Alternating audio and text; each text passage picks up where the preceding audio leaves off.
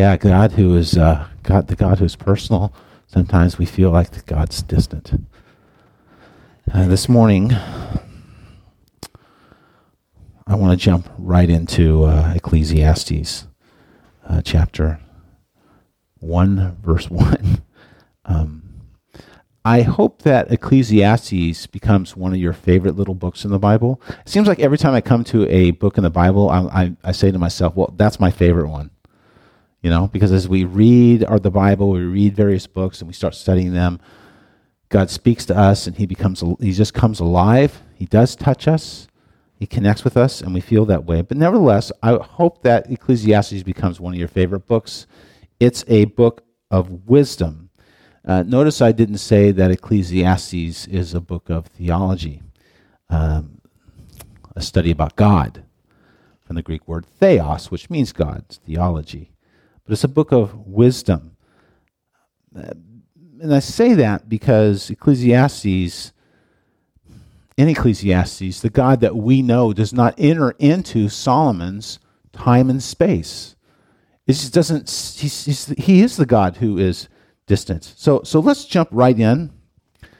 Ecclesiastes 1, verse 1.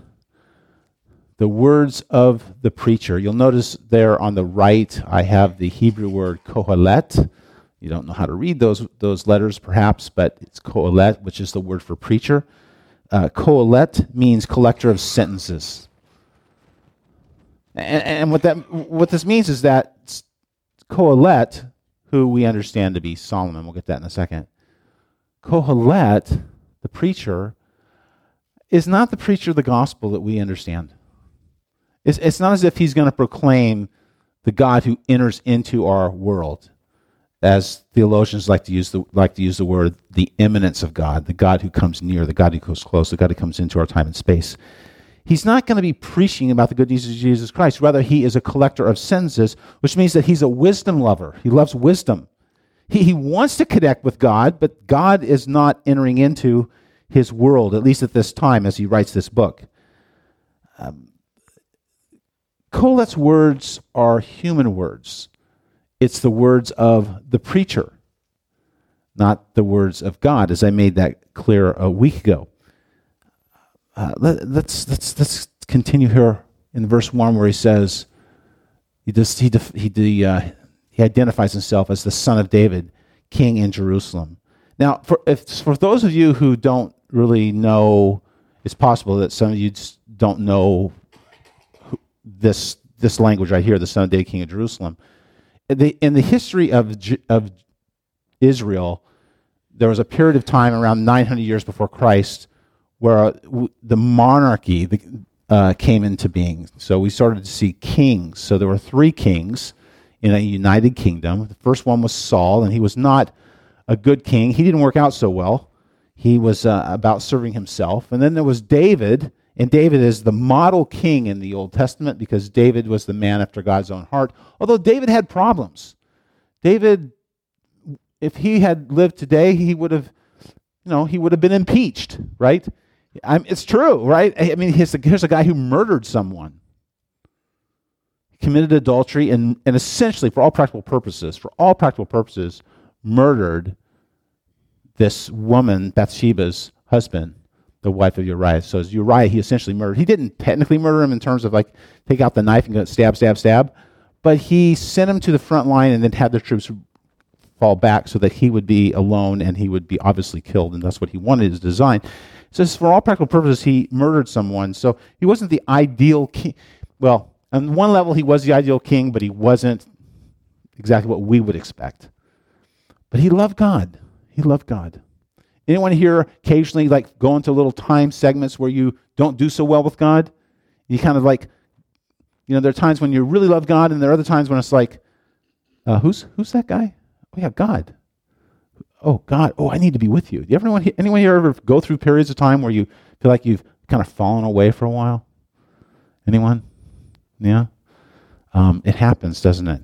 But that's not what should happen. But anyway, so I'm going on about this.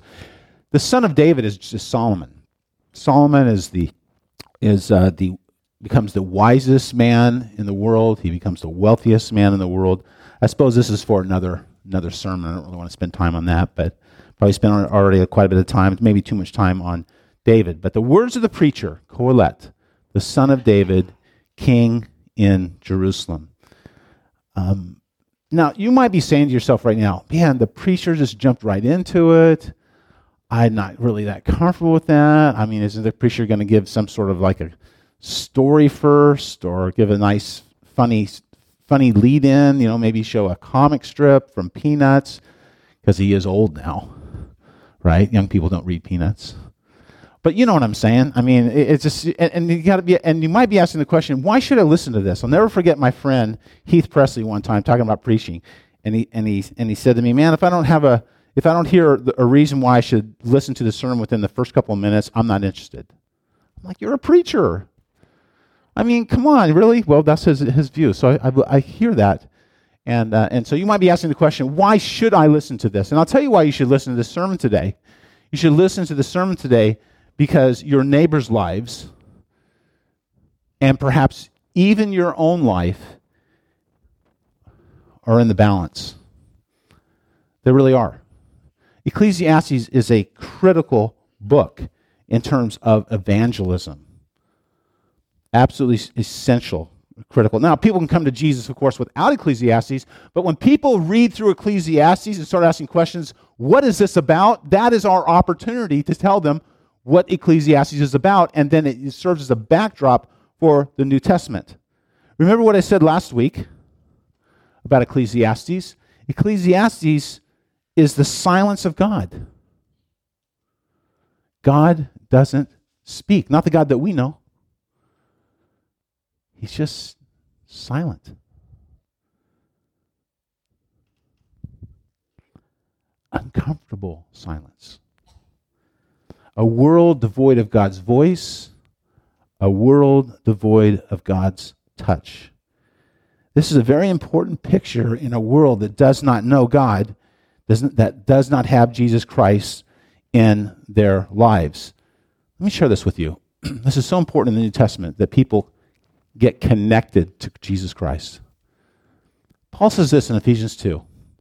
Therefore remember that at one time you Gentiles, those non-Jewish people, you Gentiles in the flesh, called the uncircumcision by what is called the circumcision. In other words, the Jewish people referred to Gentiles, people who were not Jews, as the uncircumcised ones, which is made in the flesh by hands. Remember that you were at that time, so sometime prior, you were at that time separated from Christ. The whole world is not saved. Paul is not a universalist. Anyway, remember that you were at that time separated from Christ, alienated from the commonwealth of Israel, which tells us a lot about the church, doesn't it? I could be preaching on this, I'm not going to, but that tells us a lot about the church, doesn't it? That somehow the church is a part of Jewish history. That we are not alienated from the commonwealth of Israel, but anyway, alienated from the commonwealth of Israel and strangers to the covenants of promise, having no hope and without God in the world. What a statement. What a statement about the world. What a statement about those who are not in Jesus Christ. That was where we were. But how are they going to come to Jesus if they don't come face to face with their emptiness, their shallowness? No hope, in the darkness of night, feeling only the wind, the empty wind. Some of you are old enough to remember the folk singer Donovan.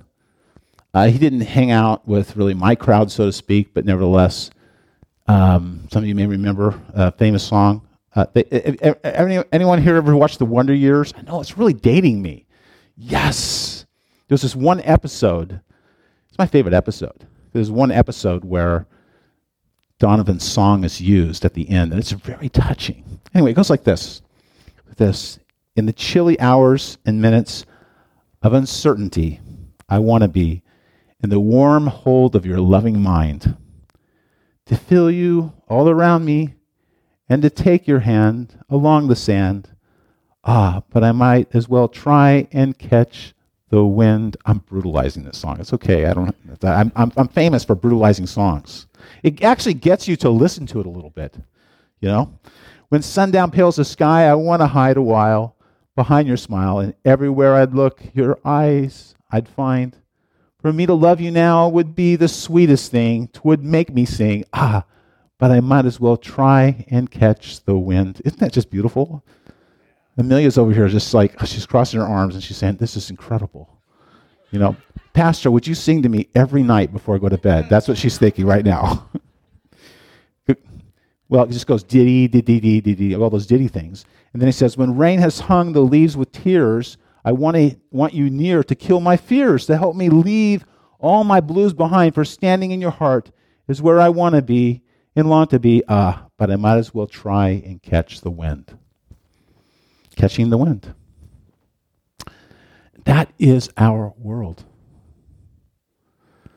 Emptiness, nothingness, wind. The world needs hope.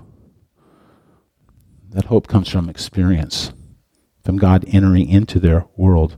Solomon, whatever you want to refer to him as, Solomon is trying very hard, like Donovan, trying very hard to be touched.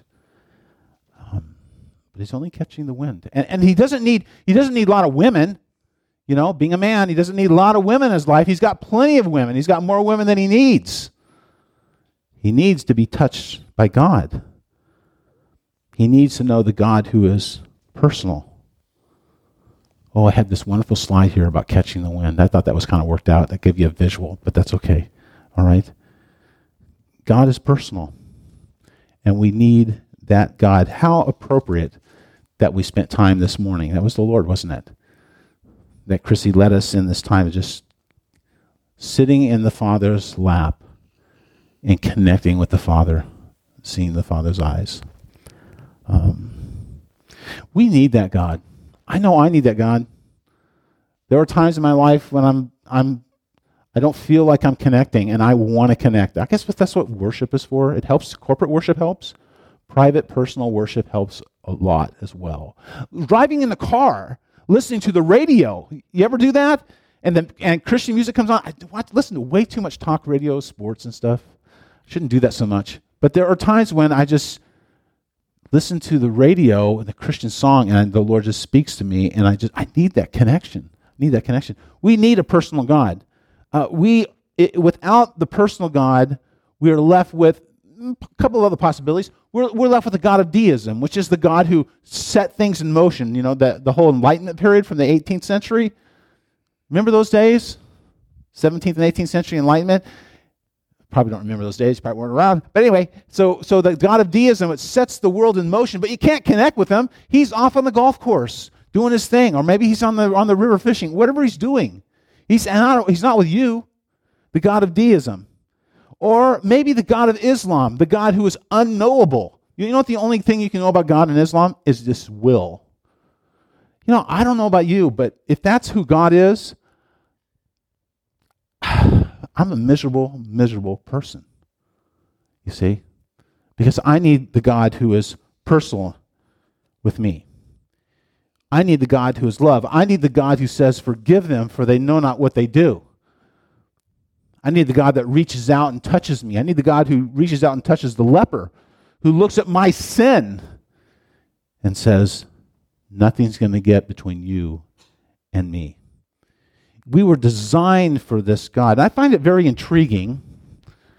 I'm doing okay on time. You like to hear the word, don't you? So turn with me for a moment to Luke chapter 24. I find this very intriguing. This is after the resurrection of Jesus. And this is so helpful for me. I can't tell you the number of times in my life when I've thought of this scene. And I remember, yes, God really does desire to touch my life.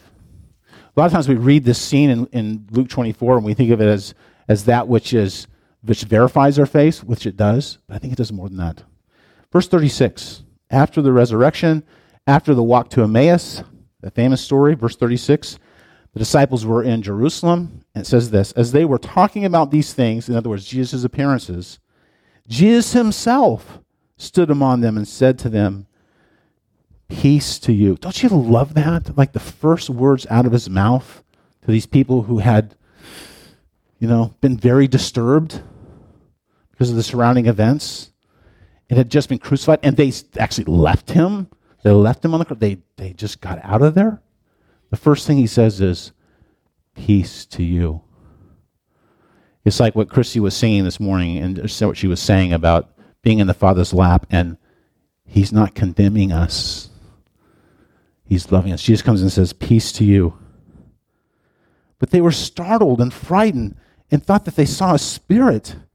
And he said to them, why are you troubled, and why do you have doubts in your hearts? See my hands and my feet, that it is I myself. Two of the best words of all Scripture come next. Touch me. Do you feel comfortable touching Jesus? Are you too scared of him? Jesus says to the disciples, touch me. Yeah. And why do you doubts arise in your hearts? See my hands and my feet, that it is I myself. Touch me. Oh, I'm sorry, I already messed up on that. Touch me and see. For a spirit does not have flesh and bones as you see that I have. Well, then he eats breakfast with them. Eats fish. Another one of my favorite things about Jesus is that it seems as though that we're going to have food in heaven. Right? We're going to get to eat with Jesus. We're going to touch Jesus, the God who is personal. We need that. When we experience someone on a personal level, we typically begin with the handshake. And those of you who are young, I'm just going to give you a little word of advice. This is more of a motivational thing or something to think through. When you give a handshake, God gave me small hands. They're really small. I've never really liked them. My wife thinks they're just wonderful. I don't get that. You do. You always tell me that you love my hands. I'm like, my hands are just tiny. They're small. I got surgeon hands. What am I doing as a preacher? But I have surgeon hands, and they're small. But nevertheless, when I shake someone's hand, it's like, come on, Amelia. Tell me what that handshake's like. It's firm. Yes, she says that's firm. That's just a little word of advice. Firm handshake. Okay, don't give the wimpy handshake. Anyway, that's just my opinion. Okay. But nevertheless, we start our relationship with someone with a handshake, but over time we begin to trust the person and we kind of share a few things, get to know a person a little bit and so forth. We move into a hug. Do you know that hugs are really important? Now some of you are thinking, I'm not touchy-feely, I'm not going to hug anybody. Okay, fine.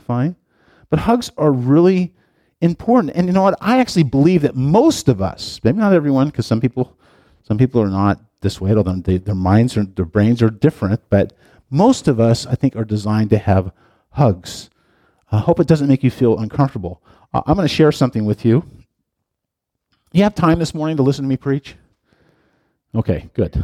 Okay, yeah, I like that enthusiasm, Larry. Okay, look at this.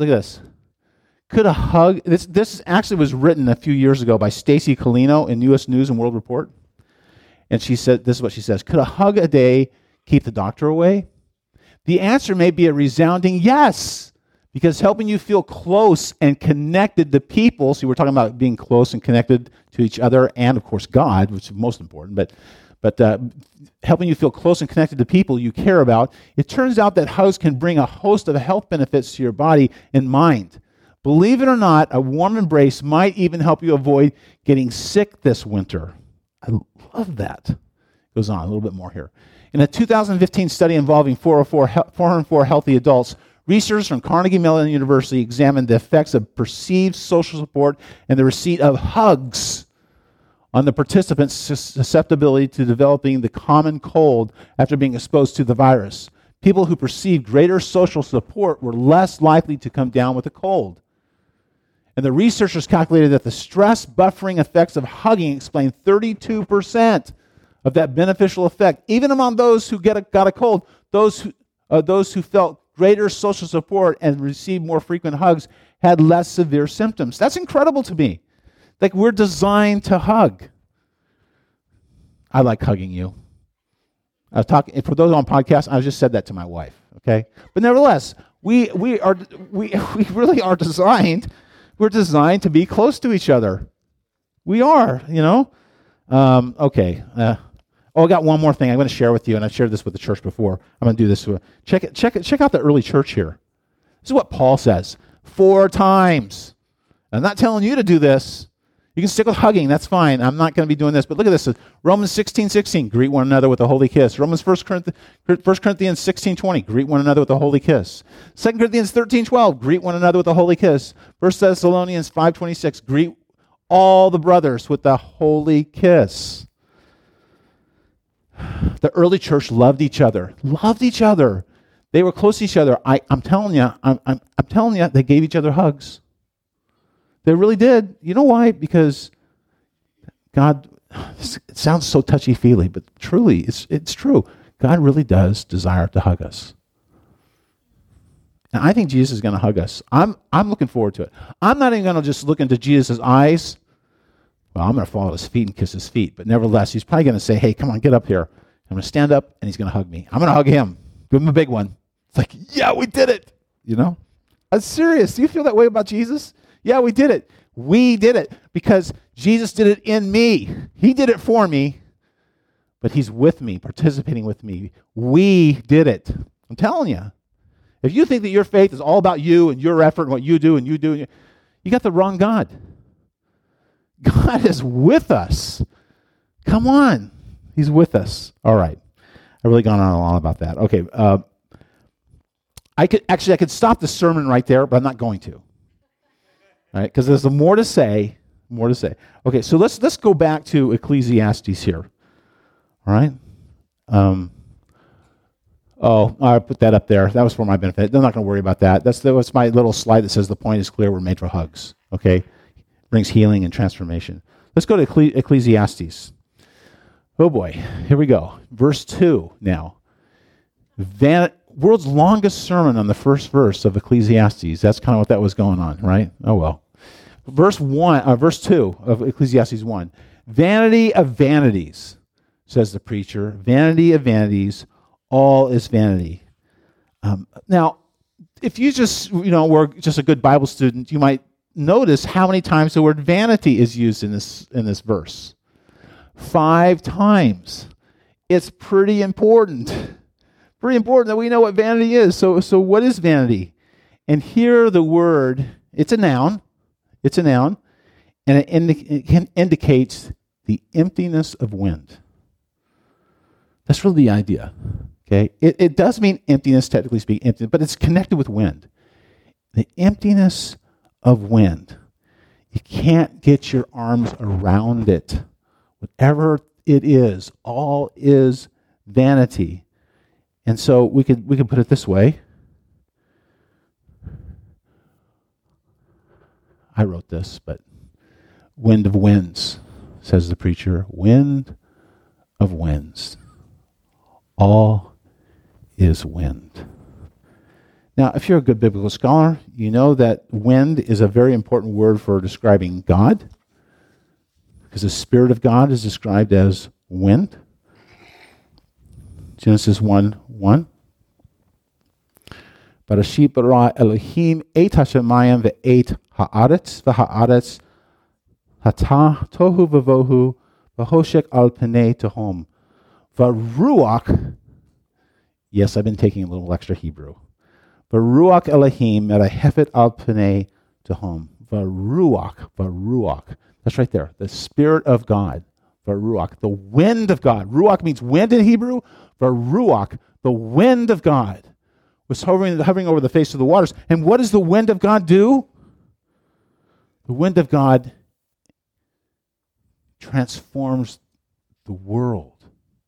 The wind of God moves upon the world. The wind of God takes away our chaos in this world, takes away your chaos and my chaos, and changes the world around us and changes our own hearts. The wind of God is a creator and a protector and one who brings peace into the world, the Ruach of God.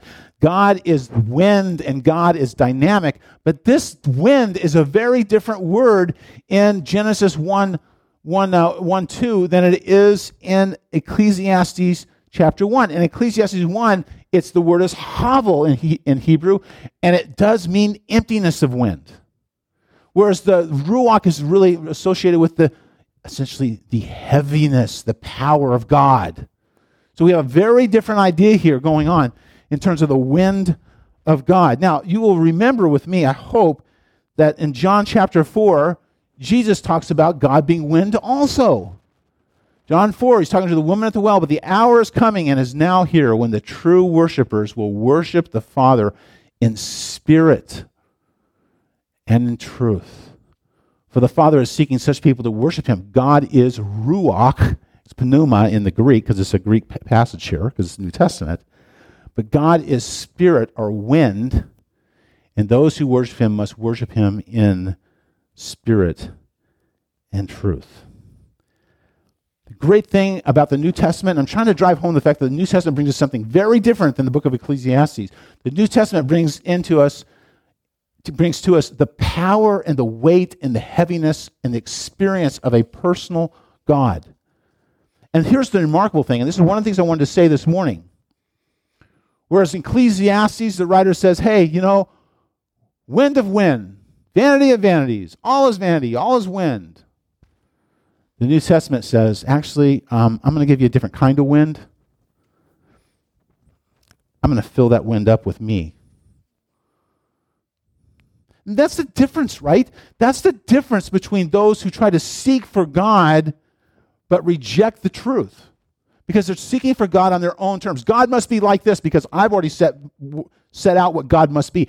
I still have to be in charge. That's what people say. I still have to know my stuff. I have to be in charge. I got to have my little world. I'm not willing to give up my life, but I want to know who this God is, but I don't want to give my life to him. And there are people out there who love the intellectual world, but are absolutely bent on not giving God their hearts. God says, I have to have your heart. I have to. And so God gives us not the vanity of vanities, wind, emptiness, that we see in Ecclesiastes 1:2, but he gives us himself. And I want to spend a little bit of time on this. Not too much, but a little bit, because the kids and I have been going through Acts, and they're awesome. The kids are awesome. They're great. I'm like, you're the best. Okay? And we talked about this, so this will be a repeat for you all, but this will be good for the congregation. Acts chapter 1, verse 6. So when they had come together, this is the disciples, they asked him, Lord, that's talking to Jesus here, Lord, will you at this time restore the kingdom to Israel? He said to him, it is not for you to know times or seasons that the Father has fixed by his own authority, but you will receive power when the Holy Spirit, the personal, powerful God, has come upon you. Unembodied personal power, right? Right, kids? Unembodied personal power? We talked about that? Okay. And you will be my witnesses in Jerusalem and in all Judea and Samaria and to the ends of the earth. And when he had said these things, as they were looking on, he was lifted up, and a cloud took him out of their sight. And while they were gazing into heaven, and that's key, obviously I highlighted the word heaven. While they were gazing into heaven as he went, behold, two men stood by them in white robes. These are angels, of course. And said, Men of Galilee, why do you stand looking into heaven? This Jesus who was taken up from you into heaven will come in the same way as you saw him go into heaven. Now look at Acts chapter 2. We're going to see these incredible words. When the day of Pentecost arrived, they were all together in one place. And suddenly there came, from where? From heaven. Why does it come from heaven? Because where Jesus is. The Spirit of God is the Spirit of Jesus. And in fact, in the book of Acts, we're actually told at one point that it's the Spirit of Jesus. Who is what? Personal. It's the one who touches you, man. It's the one who loves you. It's the one who cares for you. The Spirit of God is Jesus. There's a connection there. It's the one who's with you. Suddenly there came from heaven, from Jesus, a sound like a mighty rushing wind. Why? Because God is God of power. He's actually, the Old Testament loves to emphasize the fact that he's heavy, gadol, heaviness of God, the weightiness of God. A mighty rushing wind from heaven, and it filled the entire house where they were sitting. Everyone got it. All those who had been following Jesus, all those who were in the house, all those who had been praying, all those who were seeking him with the right heart received it. In verse 3, and divided tongues as a fire appeared to them and rested on each one of them. Wouldn't you want to be there? Guess what? The Holy Spirit comes to us. And they were all filled with the wind of God, the Holy Spirit, and began to speak in other tongues as the Spirit gave them utterance. Why? So that the world could come to know Jesus Christ. Because guess what? The world is stuck in Ecclesiastes. It's the emptiness, the nothingness, the darkness, the silence. And guess what? God gives the Holy Spirit so that you will not be silent. Because Jesus is speaking through you and through me. And he's calling all of us into that personal, deep, touching relationship with him. I don't know where you are, but I do know this. I know where God is on this. I know that he wants more than anything in the world to reach out and touch you. If you're someone who has sensed, man, God is just so distant from me. I feel separated from God at times. God doesn't seem personal. He seems just like this abstract, list of things. We could talk about God's omnipresence and God's, you throw out the words, throw all the theological words you want. Just list them. God feels like a list of theological words. But I'm not experiencing him. If that's you, this message is for you. This is God speaking to you. He doesn't want to be the God of a theological list. He wants to be a God who touches you. That's why he touched the lepers. That's why he let the disciples come and touch him. That's why he died. And blood dripping from him.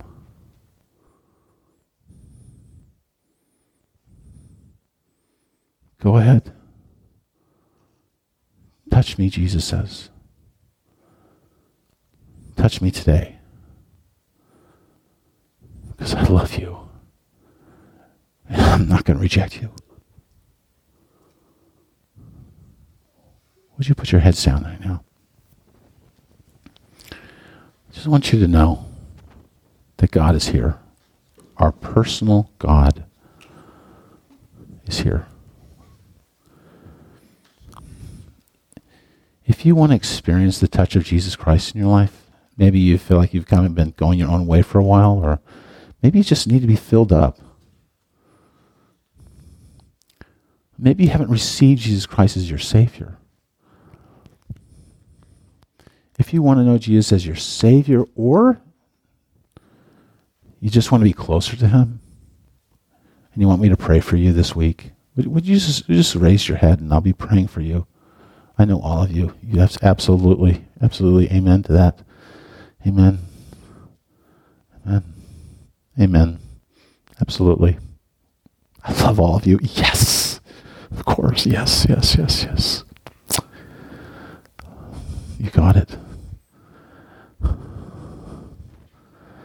Of course. Yep. Absolutely.